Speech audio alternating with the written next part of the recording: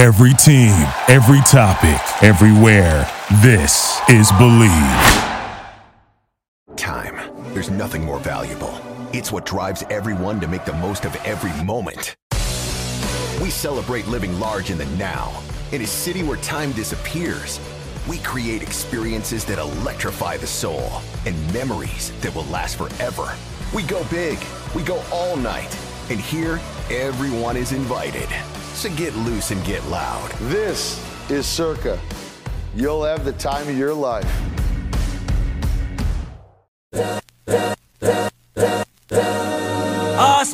This is the Arash Markazi Show on the Mightier 1090 ESPN Radio. Hello and welcome to the Arash Markazi Show, presented by the Sporting Tribune on the Mightier 1090 ESPN Radio in Southern California, 98.5 The Bet in Las Vegas, on the Hawaii Sports Radio Network, 95.1 FM and AM 760 in Hawaii. It's Friday. That can only mean one thing. It's Legends of Sport Friday. It's Andy Bernstein. Hey, Andy, how are you? I'm great, Arash. How you doing, pal? I'm good. You're heading back to Los Angeles for Game 3 of an exciting Western Conference Finals between the Lakers and the Denver Nuggets. But I got to be honest with you, Friday, I'm very excited. I'm heading to Crypto.com Arena. The Sparks beginning the season against the Phoenix Mercury. And I remember way back in the day, I actually was with my father at the Forum. We won tickets. New York Liberty, Los Angeles Sparks. Very first game of the WNBA. Take me back to that day. What do you remember about the very first game of this brand new league?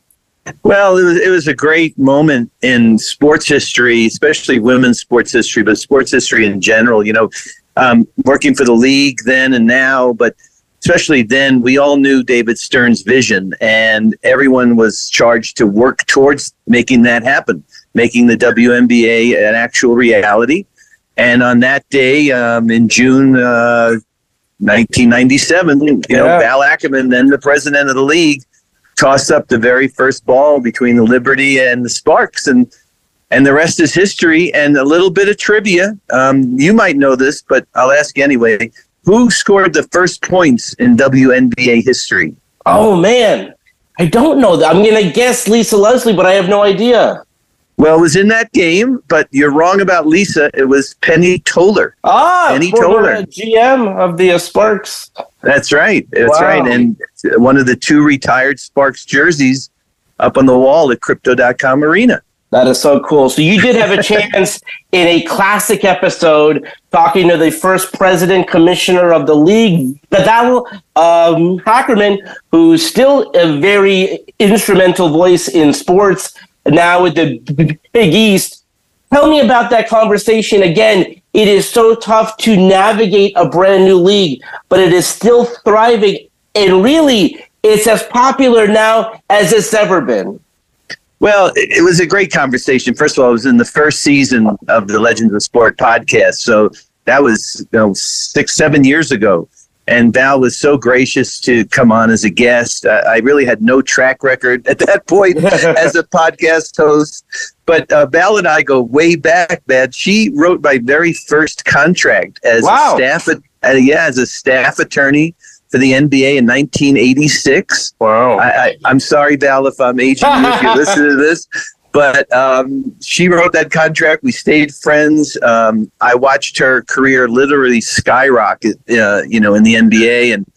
And David Stern, she talks about in the podcast, didn't give her a choice. He just said, this is yours. Make it happen. So, together with Russ Granick, Gary Bettman, the great Rick Welts, Val, David, everyone built the WNBA from the ground up. And, back in those days, as you remember, each WNBA franchise was owned by the NBA franchise in that city and played in those arenas, right? Mm-hmm. So things have changed quite a bit since then. I think the Sparks and the Mercury might be the only two teams, I might be wrong, but they might be the only two teams who still play in NBA arenas. So the league has really gone bananas. I mean, the following, women's sports in general, with the USA team, the first one in 1996, and then of course every gold medal after that. and women's soccer and just women's sports in general. It's just a great testament to a vision being realized, and I'm glad to have been a part of it. Yeah, I mean, when you talk about the growth of the sport, by the way, I mean, they will likely next put a team in Toronto. They had a preseason game in Toronto, sold out Air Canada Centre. So just when you talk about the growth of the game and people getting so excited for it. But without any further ado, let's listen now on the heels of another amazing WNBA season. It's Legends of Sport Friday, a classic episode. First WNBA president, Val Hackerman. You know, Val, you had your two daughters grow up in these sports environments, and I know you grew up in a similar environment in New Jersey. Can you talk a little bit about your beginning? Of course, we want to get to, the Big East commissioner position and WNBA, but we'd love to hear about growing up in New Jersey and how your family stressed athletics to you and your brother. Can you talk a little bit about that? Yeah, sure. So I was very fortunate that my dad was very interested in sports, as was my grandfather, his father, sort of locally. My dad was a high school athletics director, was a basketball referee. He was himself an athlete growing up in New Jersey. And so at a time when, in the late 60s, when there weren't many sports opportunities for girls, this is, well pre-Title IX, my dad took an interest in me and my interest in sport. And so we did a lot of what I call sort of backyard and basement stuff. I had a younger brother, and my dad would sort of throw, footballs at us, and we had a basket hoop in the driveway and badminton net in the backyard and all that stuff. And so he, the combination of him engaging with us, but also being supportive, later in life. He was the AD at my high school. He, had a big hand in girls' sports in my area, during those years. And then, of course, very supportive as I was going through college and beyond. So I think family really does matter for young kids in terms of encouragement and support, and that was certainly the case for me. And, my husband and I, my kids aren't as into sports as I was, but we certainly made that part of our childhood. And so I think for anybody listening who's a parent, you can have a huge impact on your daughters, especially if you're supportive and encouraging. Yeah, you wound up playing field hockey, running track, playing basketball all year round, and but you had this mini trauma in 7th grade. Can you talk a little bit about that, because it seems like it was kind of a turning point early on in your life? Well, maybe, it was in a way, but also a sign of the times. You've done your research clearly, but the anecdote, my modest anecdote here is that in my junior high school, there were no sports teams for girls. This was, before all that. It wasn't until I got to high school in 9th grade that there were a few teams to try out for, but in junior high, not so. But there was a cheerleading squad. Of course, to support mostly the boys' basketball team. And so, because that was the only offering, I tried out, and the trauma was that I didn't make the team. I got cut, which was just a blow. I think it was less about the cheerleading, because I don't think I was cut out for that anyway. But the fact that I had tried for something, I actually did try. I did a lot of rehearsing of the cheer they assigned, and then didn't make the team was kind of a real ego hit there. So, but that was then, and then as I said, I got to high school the next year, and they had more offerings. I played field hockey, which I played straight through high school. Basketball, of course. I ran track, and then my small town in New Jersey also had a community pool that had a swim team, and that was actually for a while my favorite sport, my best sport. But I didn't pursue it, once I got to high school, and, I couldn't do the year-round stuff as I did earlier. So that was, again, sort of that was the tale of girls' sports in the in the 70s, and then of course Title IX was passed, and I went on to play in college and so on. But it was a very different time then, and it's good to see that that's a thing of the past. Yeah, sure. No, the reason I bring it up is I think about we speak with a lot of athletes and executives about kind of what if and what if you made the cheerleading team, and what if you stuck with it, and what if you didn't wind up playing basketball at UVA. I mean, what a blessing in disguise for women everywhere that it kind of worked out the way it worked out. I mean, you were one of the first recipients at UVA of Title IX and one of the first athletic scholarships. What were time management? What were some of those time management skills you accrued being a student athlete there? Well, I tell every student athlete today, you're getting pretty nearly the best possible training for what real life is going to be like. And I think the main reason is because of the juggling that they have to do, trying to fit into 24 hours, academics, practice and/or games, the other stuff besides practice, which could be conditioning work or tape review or whatever now, having a social life, eating and sleeping, all have to be crammed into those 24 hours. And so that's a big deal to try to figure out how to do that. And it's a big issue now in college sports. The NCAA's actually had to change their rules around that because some of it had gotten out of hand, and they needed to get the horse back in the barn a bit with how much time student athletes do spend on all of that, particularly the athlete part. But I have to tell you, it was no different when I was playing, 30 some odd years ago. It was just part of the price you paid for being a scholarship athlete. So, as I said, the benefit, the silver lining was it does prepare you for, life in the real world. I mean, every day, I'm sure you guys have the same sort of lives, but every day for me is lists, checking things off lists, doing the list to change the priority, trying to get everything done, giving up some sleep or a meal or whatever to do it. So, if there's a silver lining, I guess, in that is that it is time management is an important skill that you carry with you throughout your days. I know you were a BA in political and social thought, and you wound up at one of your first jobs as an attorney. But did you realize back then at UVA that your calling would be to bring women's basketball to the next level? Was it even an outside thought in your head that you'd take on this kind of leadership role? No, not at all. I mean, you mentioned I do have a law degree. When I was at Virginia, I wound up with what I guess you call a pre-law major. Interestingly, I was originally interested in marine biology, but I couldn't fit the labs in. I mean, the labs were in the afternoon. It conflicted with the practice schedule, which is an oft-cited complaint that student-athletes have today. But, I had the same thing. So I switched over, it was probably for the best, to a liberal arts degree, which I treasure to this day. And that did give me a great foundation eventually for law school. I played in between college and law school. I spent a year playing professional basketball in France. There was no pro league here that was, stable enough to join, so I did that. And then, I went on to law school and had no vision of my future. I mean, frankly, I did want to work in sports.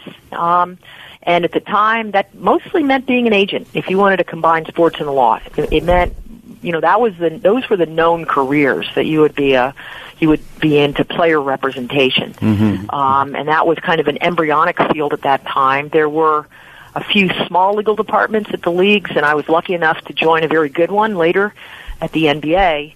But I mostly wanted to be a lawyer. Sports, I didn't have a great, handle on what that would be like to be a lawyer in the sports field, and then had no idea, that my path would take me where it has, particularly as it relates to women in sports. Well, Val, when I think about our history together, and this is no news to you, but it is to our listeners, you and I met way back in the mid-'80s, right? When you joined the NBA, and they plopped a contract on your desk for the first official NBA photographer, which happened to be me. And I'll never forget. We're like bonded. I know. It's so crazy. I remember this. And I obviously still have that contract. Yeah. And it's been a great ride for both of us. But when I think about you, Val, I think about how you honestly were a trailblazer. I mean, in everything that you've done in your career. But can we talk about the genesis of the WNBA? Like, when did that first start being discussed, and how did you get into the mix, and how was that decision made that you would be the president? Well, first, let me just say, Andy, it's been an honor, too, to have gotten to know you. I mean, for the listeners here, Andy, best in business, as far as I'm concerned, in terms of what, his craft. Thank you. And I don't think I've been to any or many basketball events where you haven't been roaming the sidelines with equipment in hand. So if I go to a game and you're not there, something's wrong. You need somebody to annoy you and harass you with a camera. Yeah, it's just something I expect. But to answer the question about the WNBA, a long story. I don't, it's a book, or a movie or something. But I would say a couple things. One is I give all the credit to David, because I think for him, I joined David the Stern, NBA, actually. David Stern. I joined in 88.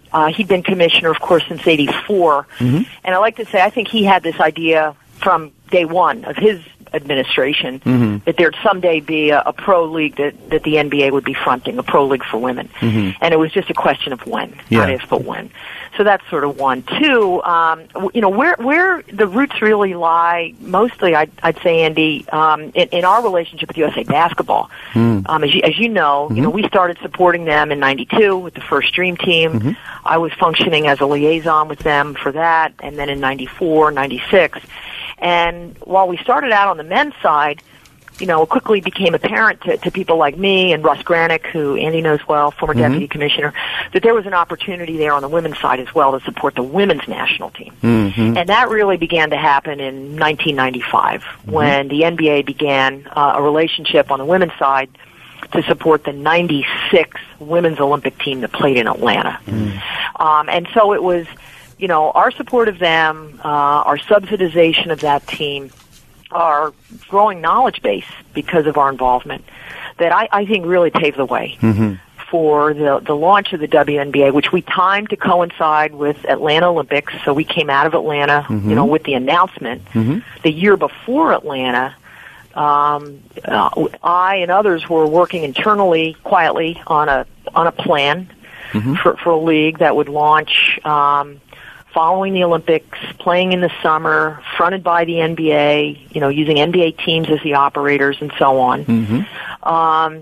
I had, at that time, strong relationships with the women's basketball community because of my playing days and people I knew in the sport that were very helpful. And, David was the green light man. He was the one that said, okay, we're going to do this, got the owners lined up, and, was left to others in the office, including Russ, and Adam was involved, and Steve Mills, and Rick Welts, of course, Gary Stevenson, so many others, to kind of get the details laid down. Right. So it was really, I'd say, the early 90s, as women's basketball at the collegiate level was cresting. You had the Final Four, UConn, Tennessee, all these great things happening. And I think we were smart in that we were capitalizing on that growing interest. What lessons did David teach you that you took with you to the WNBA as founding that league? Yeah, so many. There's just so many. I would put at the top of the list attention to detail. Andy will laugh. David was a micromanager in every sense of the word. For someone so visionary that he could also be so micromanaging was sort of breathtaking. Yeah. But he knew, devil was often in the details, and he could get, even the best ideas could get, derailed if the details weren't tended to. So I would say that. And I would just say, David's intellectual curiosity. His thirst. He just wanted to know everything. Every meeting with him was an inquisition. You'd go in, and he would be sort of like a Supreme Court justice, just firing questions at you, interrupting sentences so that he could ask the next question. And God forbid you weren't prepared, right? In some way. Yeah. And exactly. The lesson of preparation. If you're going in to meet your boss, you better have all the answers in your head before you get in there, because you're going to have to pivot quickly. Right. And so I would say, just the breadth of his knowledge, him being in front of things with women, with technology, internationally, of course, the NBA capitalizing so quickly on the Dream Team, which really paved the way globally for us in the early 90s. Just an icon. In every sense of the word, and to this day, a mentor and a friend. Yeah, I'm looking at David Stern, Gary Bettman, who's your first boss at the NBA. Why do lawyers make such good commissioners? I know Rob Manfred at the MLB was a former lawyer. It's kind of fascinating. Yeah. Is it the same skill set? Well, I think it's a helpful skill set, is what I would say. It's not everything you have to worry about, but I think there are so many legal pitfalls intertwined with the business world, one, and with the sports world, two, that it's helpful one, to have some grounding in, labor and antitrust and intellectual property rights and so on. But also, I think with lawyers, there is a methodology. Even if you're not doing the law thing, you're still attacking a problem in a certain way. You're kind of thinking through the issues. You're trying to say, okay, is there a precedent for this? Did somebody already do this? I mean, is there a way of doing this that's tried and true? And if so, let's just do that. But at the same time, having the bandwidth and the brain cells to sort of think out, okay, but that's the legal side. What are the PR issues? What are the relationship issues? What are the political issues? What are the marketing issues? What are the revenue implications? All right, let's leave it there for now. Again, another amazing conversation on Legends of Sport Friday. First, WNBA President Commissioner Val Ackerman talking about the league, its beginnings, its growth. Again, it is more popular now than it's ever been before. And by the way, a part of that is the popularity of women's college basketball. So now you're very familiar with these players in college. You're very excited about the draft. You're looking forward to where they're going. So I'm really excited to see the growth of the league and how far it goes. But let's leave it there for now. When we come back, more Legends of Sport Friday with Val Ackerman. When we come back right here on the Mightier 1090 in Southern California, the Bet in Las Vegas, and the Hawaii Sports Radio Network. We'll be right back with the Arash Markazi Show on the Mightier 1090 ESPN Radio. Time. There's nothing more valuable. It's what drives everyone to make the most of every moment. We celebrate living large in the now. In a city where time disappears, we create experiences that electrify the soul and memories that will last forever. We go big, we go all night, and here, everyone is invited. So get loose and get loud. This is Circa. You'll have the time of your life.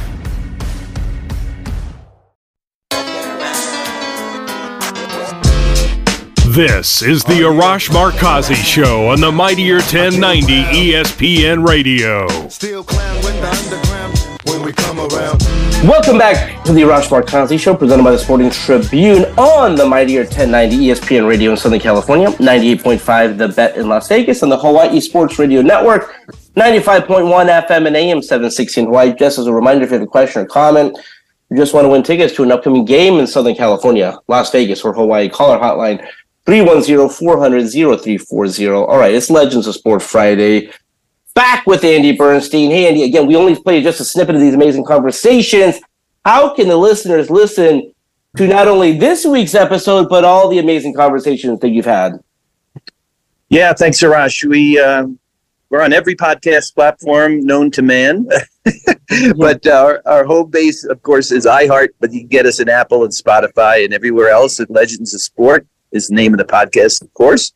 And our website is a great place to find everything Legends of Sport, our blog, our This Day in Sports History, everything about the podcast. The archive of podcasts are on there, and that's legendsofsport.net. Of course, our Instagram at Legends of Sport. And my photography, which people can follow, now, especially during the playoffs, but at all times, at ADB Photo Inc. This week's episode, first WNBA president, Val Ackerman, who we just found out did Andy's first contract with the league. Fun fact. That's pretty amazing. Hey, Andy, what have you thought about the growth of the league? I mean, I've always thought it was so amazing and impressive that so many players, current NBA players, come back during the offseason really to support the WNBA. And again, no one was more supportive than Kobe Bryant. I mean, I saw him go to more Sparks games than Lakers games post-retirement. Again, he went there with Gigi. Gigi obviously wanted to play as well. Talk about the growth of the league. And again, the NBA players really supporting the league as well. Well, it kind of takes me back, Arash, to the beginnings, because my daughter, who's now 28, wow. But she and her little friends in the second and third grade, we used to take like family trips, with all the parents, like about 15, 20 kids, and bring them to Sparks games. And it was all girls, of course, and the girls just loved it. They absolutely loved it. And I remember to this day my daughter saying to me, "That's the court that Kobe plays on? That's the court that Shaq? Really?" And I said, "Yeah." And imagine how empowering that is as a little girl, And then seeing these powerful women on the court, and Lisa Leslie would always come over and say hi, and I'd introduce my kids, everybody to her and the rest of the team, and it was just so much fun. But the league has grown so much in terms of allowing women the opportunity to compete on a equal level. They've been working towards pay equity. Of course, there's a big disparity still, but the recent CBA has done a lot for the WNBA players so that a lot of them don't have to go elsewhere to play overseas. And when you brought up Kobe, you're right. Kobe came very early. I remember Kobe, as a second, third season coming and watching WNBA games and sitting there. And then, of course, with Gigi post-retirement, it was his mission. I think it was really his mission to elevate women's basketball even further.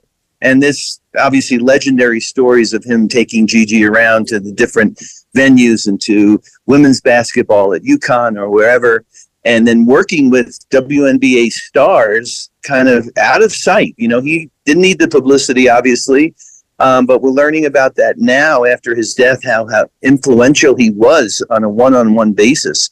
It just, continues to speak volumes about how great he is and what his legacy will always be. Exactly. I mean, his connections with so many of the current players, Sabrina, you go down the list of the number of players that he really talked to and took under his wing was very impressive. Again, for sure. The season begins today. Can't wait for it. And by the way, as Andy mentioned, if you haven't been at Crypto.com or Arena in a while, a very affordable, fun way for you to go to a game. It's one of my favorite things to do, to go with my brother, my dad, my mom. It's really a fun time.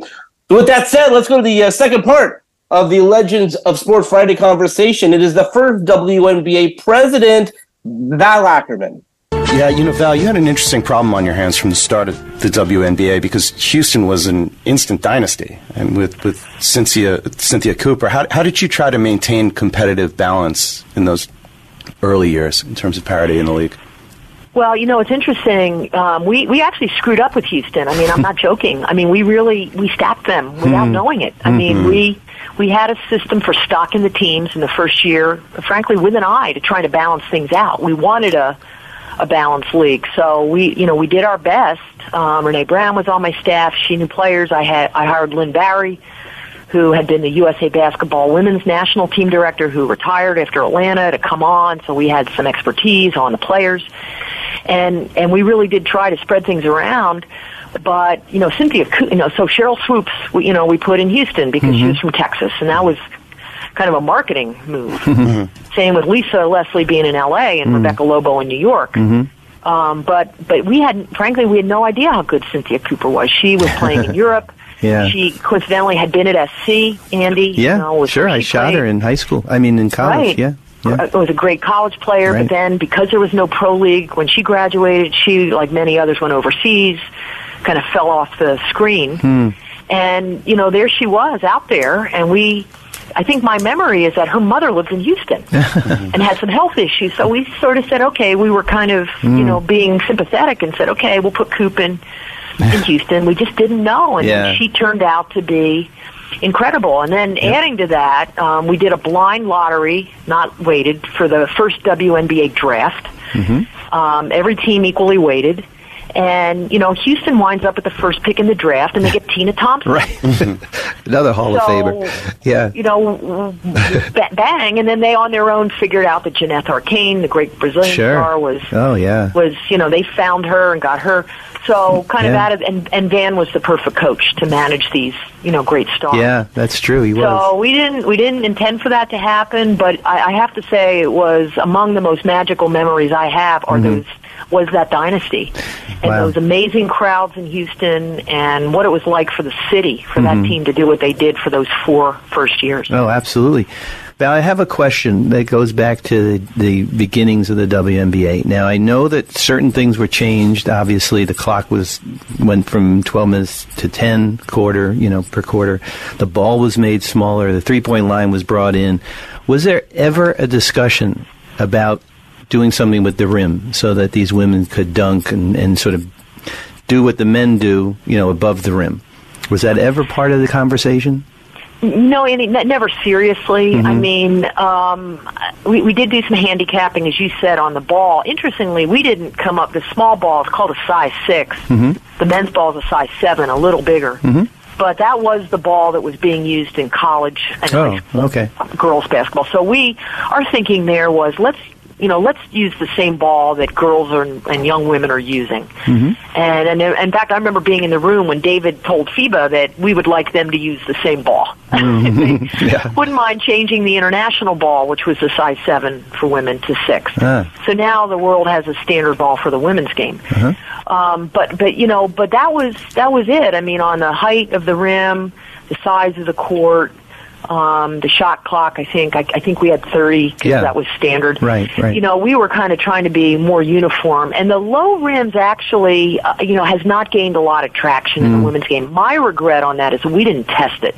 You forget using it. We never even got around to, hey, let's put 10 players in a gym, lower the rim to something, like 9'6" or 9'8". Right. 8 feet.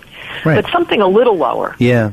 So we could sort of see what that did to shooting percent. It was less about dunking for me than about better shooting percentages. And less missed easy shots. Because the women don't jump as high. So, but no, it was never, and it's interesting, no one's really picked up on it since. But I for one would love to see it experimented with at some level. Val, in the NBA's 14th season in existence, the average league-wide attendance was 5,000. And the WNBA's at the same time was almost 7,900, I believe. It took the NBA 30 seasons to average more than 10,000 fans per game. I know the WNBA has had a modest following, but people really, I think, forget that men's basketball was very similar up through the early to mid-'80s, when it exploded with Magic and Michael and Larry Bird. What are the challenges to building the audience, picking up the ratings, increasing the star wattage for players for the WNBA today? Yeah, I have a standard answer for that, and I would apply to any any sport. I started to say any women's pro sport, but I would say any sport. And I think the secret to success lies somewhere in these three factors. One is the product. I mean, you just got to have something, in sports that people want to watch. And fans are discriminating. They can pick out a good competition from something less than that. And so the irony is, the early years of the WNBA, the product wasn't what it is today. I mean, we had 2 leagues, Andy, you may remember, the American Basketball League was going on at the same time. That's right, It was called a rival league, so the player pool was split. We had teams coming together for the first time, so it wasn't like they were gelled, and so what we have, between then and now is really night and now day with just so much better. But I think the product will be key, and women's tennis is a prime example of appreciation for great product. That's one. 2, I'd say, is the promotion. People have to know when you're playing, where you're playing, whether you're on TV, where, if you are, what time, if you are. So the marketing is critical. Of course, we didn't have social media back when the WNBA launched, which is a big part of any league's promotional strategy now. But that's important. That's why television matters, form of promotion. And then lastly is scheduling. And that's why we put the WNBA in the summer. We thought the summer schedule would give us better TV, hence the promotional piece, because there were more windows available, less basketball competition. But also it gets you into, what day of the week? Is the game too early? Is the game too late? You get into viewer patterns, attendance patterns, conduciveness to a good crowd. So scheduling, really matters, and I think that's something that probably is still evolving with the league. As the best I know, I mean, they're still in the summer. We were ending by Labor Day in the early years. Now the season's longer. That gets you into the football season, so that has some challenges. But I think if you can sort of get around those 3 things, and then in a sport like basketball, capitalize on your stars. I think you're kind of on the way. Mm-hmm. Yeah, we mentioned Rick Welts before, president of the Warriors. He said that the advantages women have over men is their personal stories. If those stories are told and they're out there, it'll be hard not to be drawn to the sport. Do you agree with that? I do. I mean, I think it's true for every sport, but we did find early in the WNBA that our fans, which, we didn't have a super big overlap with the NBA fan base. Mm-hmm. Our fans were different, and they did seem to be more interested in stories, the cause thing, the fact this was a women's league, not just a sports league, at a time when, this is 25 years ago, women weren't where they are today societally, so there was something about it that was sort of empowering. And they had, to your point, compelling stories to tell. Mm-hmm. And so we did try to work that into our communications and marketing strategy with ad campaigns that we did and the imagery we used and the cause marketing that we undertook particularly with sponsors who maybe supported a like cause. Mm-hmm. So I do think there's something to that.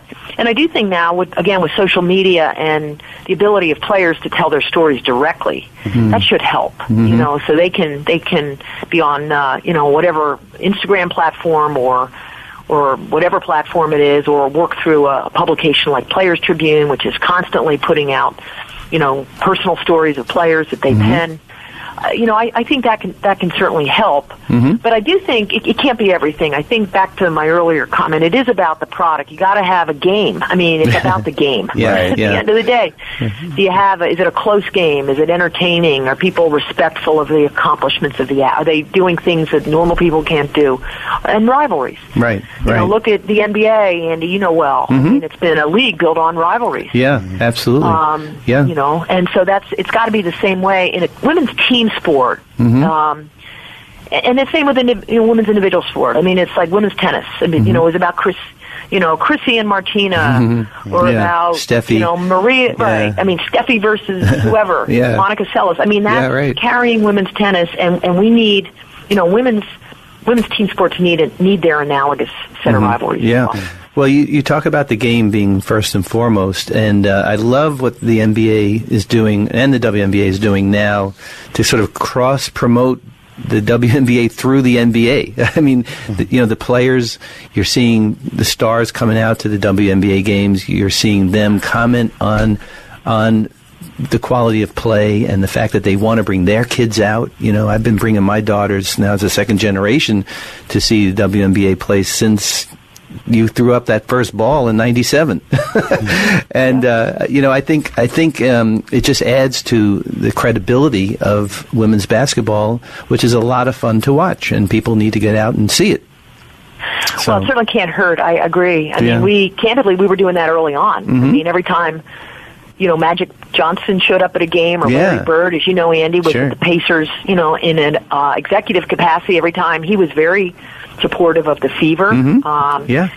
So, whenever they came, it was sort of the royalty treatment there. Yep. But it certainly can help. But I do agree with you, if there can be cross-promotion with women's sports among each other, it's very helpful. I hope the same thing can happen with women's college basketball and the pro league, because I think there's some synergies there that are probably a bit untapped. I mean, you've got women's college basketball playing in the winter, WNBA in the summer.